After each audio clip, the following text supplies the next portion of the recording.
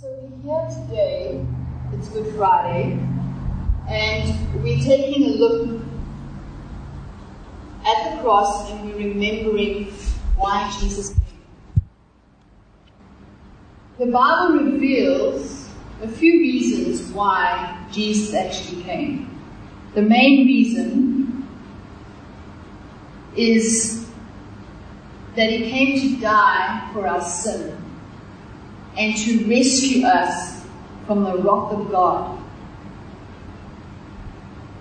Wrapped up in that main reason, He also came to fulfill the law and the prophets, to rightly interpret them. He also came to reveal the Father, to rightly interpret who the Father is, to explain Him, to put a face on Him, to give us a greater revelation. He said, if you've seen me, you've seen the Father. He also came to destroy the works of the devil, which we've seen operating and which we see operating around us in greater measure, as Alan has shared, in these last days. But the primary reason is that He came to save His people from their sins, which includes us, and to rescue us from the wrath of God.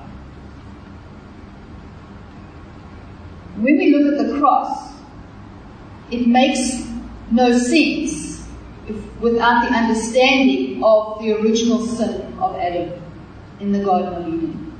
Now, looking at your faces, are you all familiar faces here? So I'm aware that we all know the Genesis account of original sin.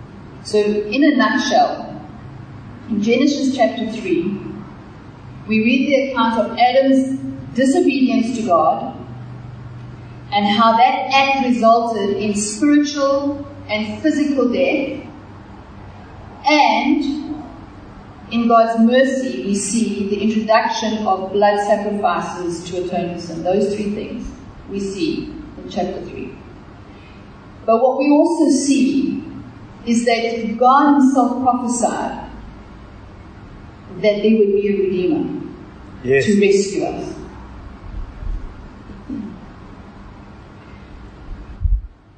What is sin? What is sin?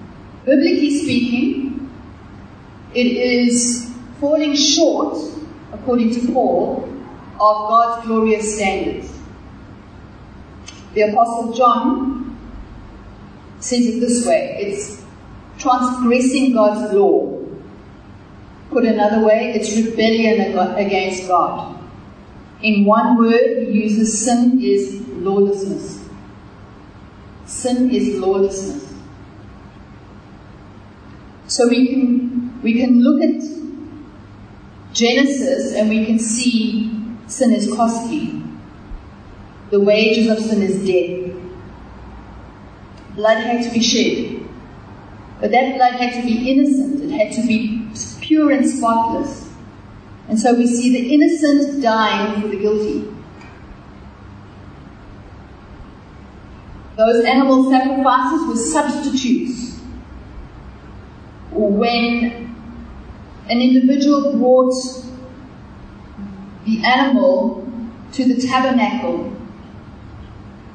it was the animal's life for his life. And as I'm speaking, I want you to remember that this cross was actually meant for us.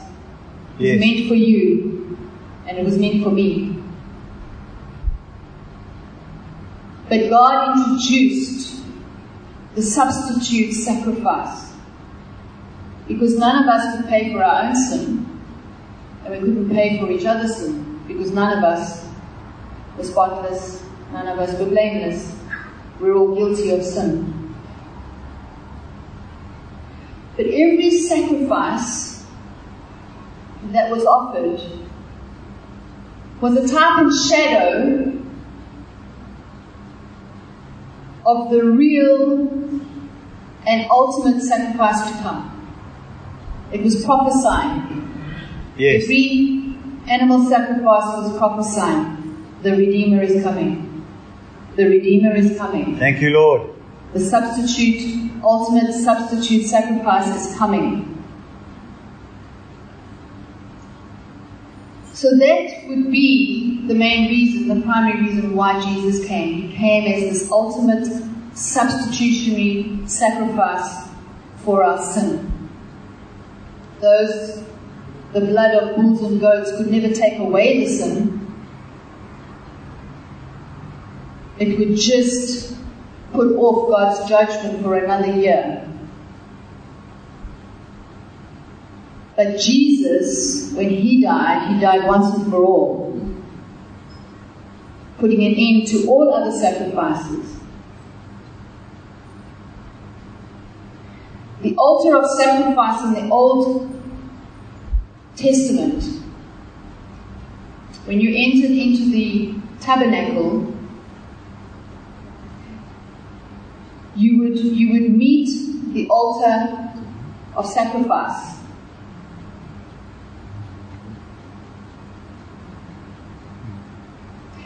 And this altar of sacrifice was a picture of the lake of fire that we read about in Revelation 20 verse 14, which is the final destination of the devil and his cohorts and those who have not chosen to follow Jesus Christ.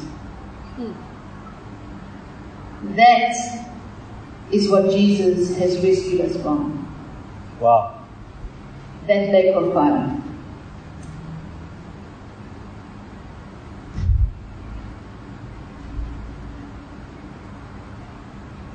So Jesus was born to die. We've heard that in our lockdown messages this week. Alan has said that. Jesus was born to die. John the Baptist said it this way. He said, "Behold the Lamb of God who takes away the sin of the world." Now in Jewish culture, everybody knew what the Lamb was for. The Lamb was born to die. That was his purpose. Paul said it this way. God made him, Jesus, who knew no sin, to be a sin offering for us. Speaking about the Lamb, so that in him we might become the righteousness of God.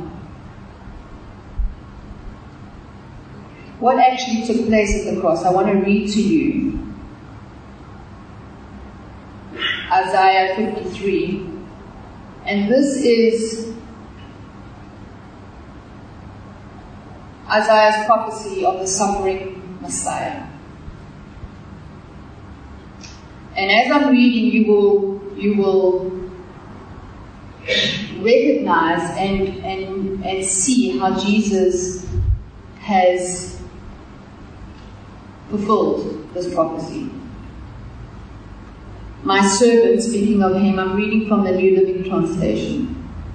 My servant grew up in the Lord's presence like a tender green shoot, like a root in dry ground. There was nothing beautiful or majestic about his appearance, nothing to attract us to him. He was despised and rejected, a man of sorrows, acquainted with deepest grief. We turned our backs on him and looked the other way. He was despised and we did not care. Yet it was our weaknesses he carried. It was our sorrows that weighed him down. And we thought his troubles were a punishment from God, a punishment for his own sins. But he was pierced for our rebellion, crushed for our sins. He was beaten so we could be whole. He was whipped so we could be healed. All of us, like sheep, have gone astray. We have left God's paths to follow our own way. Yet the Lord laid on him the sins of us all. He was oppressed and treated harshly, Yet he never said a word. He was led like a lamb to the slaughter, and as a sheep is silent before the shearers, he did not open his mouth. Unjustly condemned, he was led away. No one cared that he died without descendants, that his life was cut short in midstream. But he was struck down for the rebellion of my people. He had done no wrong and had never deceived anyone, but he was buried like a criminal. He was put in a rich man's grave. But it was the Lord's good plan to crush him and cause him grief. Yet when his life is made an offering for sin, he will have many descendants. He will enjoy a long life, and the Lord's good plan will prosper in his hands. When he sees all that is accomplished by his anguish, he will be satisfied. And because of his experience, my righteous servant will make it possible for many to be counted righteous. For he will bear all their sins. I will give him the honors of a victorious soldier, because he exposed himself to death. He was counted among the rebels, and he bore the sins of many and interceded for the rebellious ones. That is the gospel from beginning to end in a nutshell. A big nutshell.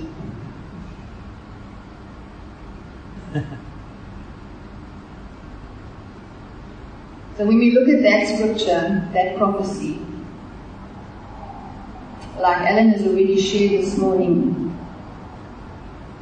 in the pre-service prayer, he shared that at the cross we see the greatest display of sin, the greatest display of evil. Man betraying, accusing, slapping, spitting on, mocking, beating, hating, and rejecting God. Wow. But we also see the greatest demonstration of God's love on the cross. There's another thing that we see as well. What we see is actually the holiness of God in tension with the love of God. Like this. Holiness on one side, love on the other side, in tension. The holiness of God demanded that sin be judged, but the love of God desired to forgive the sinner. For God to ignore sin and compromise with it, it would be contrary to and betray his nature and his law. So he, the righteous judge, came as a man. He took on human flesh, and he took the place of the sinner, and he met the righteous demands of his own law. What kind of love is this? Wow. The wrath of God for sin was poured out on Jesus so that we could have peace with God and be reconciled to him. With the law fully satisfied, he graciously and lovingly forgives all who receive and believe in him.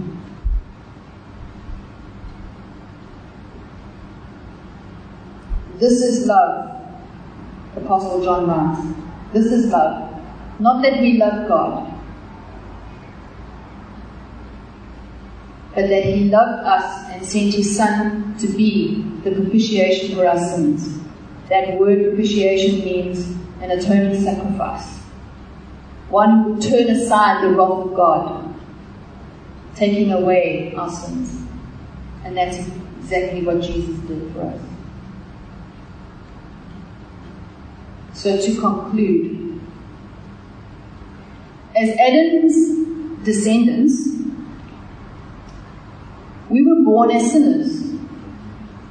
That's what the Bible teaches us. As Adam's descendants, we were born as sinners. And we had no choice in the matter whatsoever. But the good news is we can choose not to remain in sin.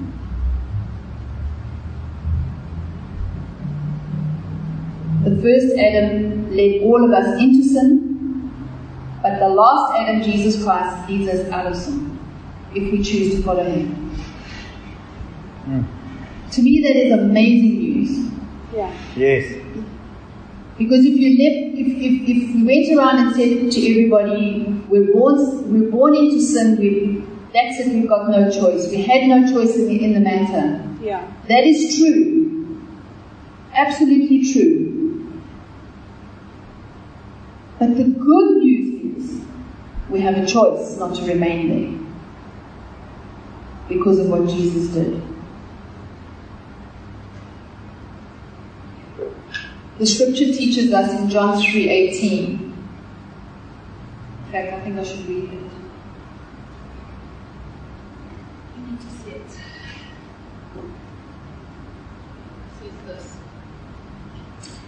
We are very familiar with John 3:16.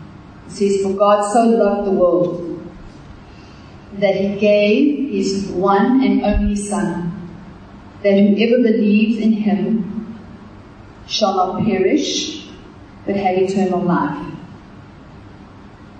For God," verse 17, "did not send His Son into the world to condemn the world, but to save the world through Him." It carries on. "Whoever believes in Him is not condemned, but whoever does not believe stands condemned already, because he has not believed in the name of God's one and only Son."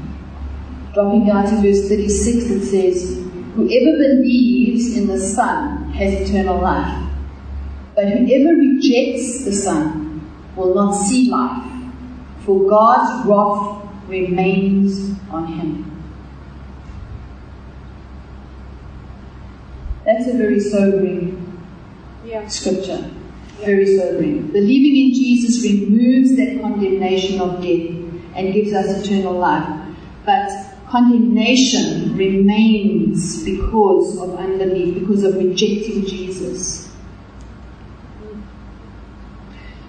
So the decision that we make about Jesus Christ today in this life is the most important decision we will ever make in this life, because it has eternal consequences. Today really is the day of salvation. And I know that all of us here are saved, we've all made the choice. But I also know that this message is going out and others will hear it. And there may be somebody who hasn't yet made a choice to follow Jesus. And my invitation to you today is don't put off. Don't put off. You cannot afford to gamble with your soul. Choose to follow Jesus today. Amen. So as we come to the table, in concluding my message, I want you to listen to a summary of Matthew's account of the Passion Week. The priceless one was betrayed by a mere 30 pieces of silver. The faithful one was abandoned by his followers. The Prince of Peace was arrested with swords and clubs. Truth himself was falsely accused by jealous leaders. The humble one was spat on by indignant rulers. The meek one was punched and slapped by angry elders. The beloved one was denied by one of his closest friends. The righteous judge was tried and tested by fallen man. The Son of God, the Father, was traded for a notorious prisoner.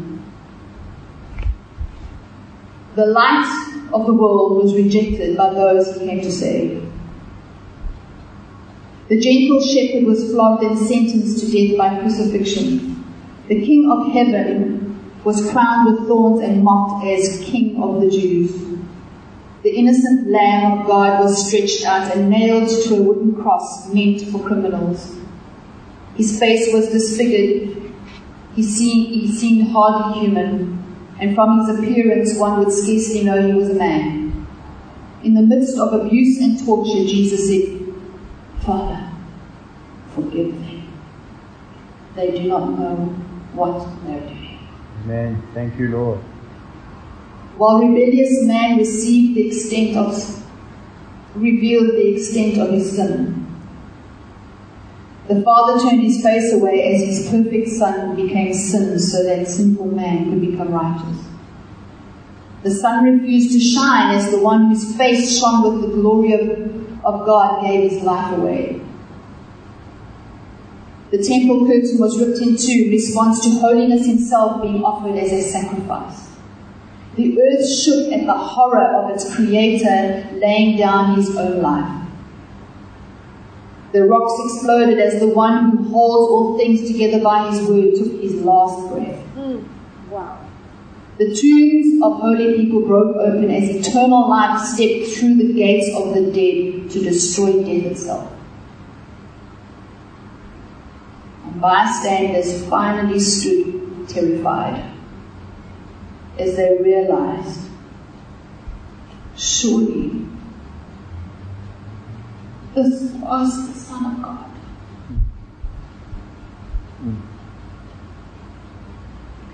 This is why we choose to follow and worship Him.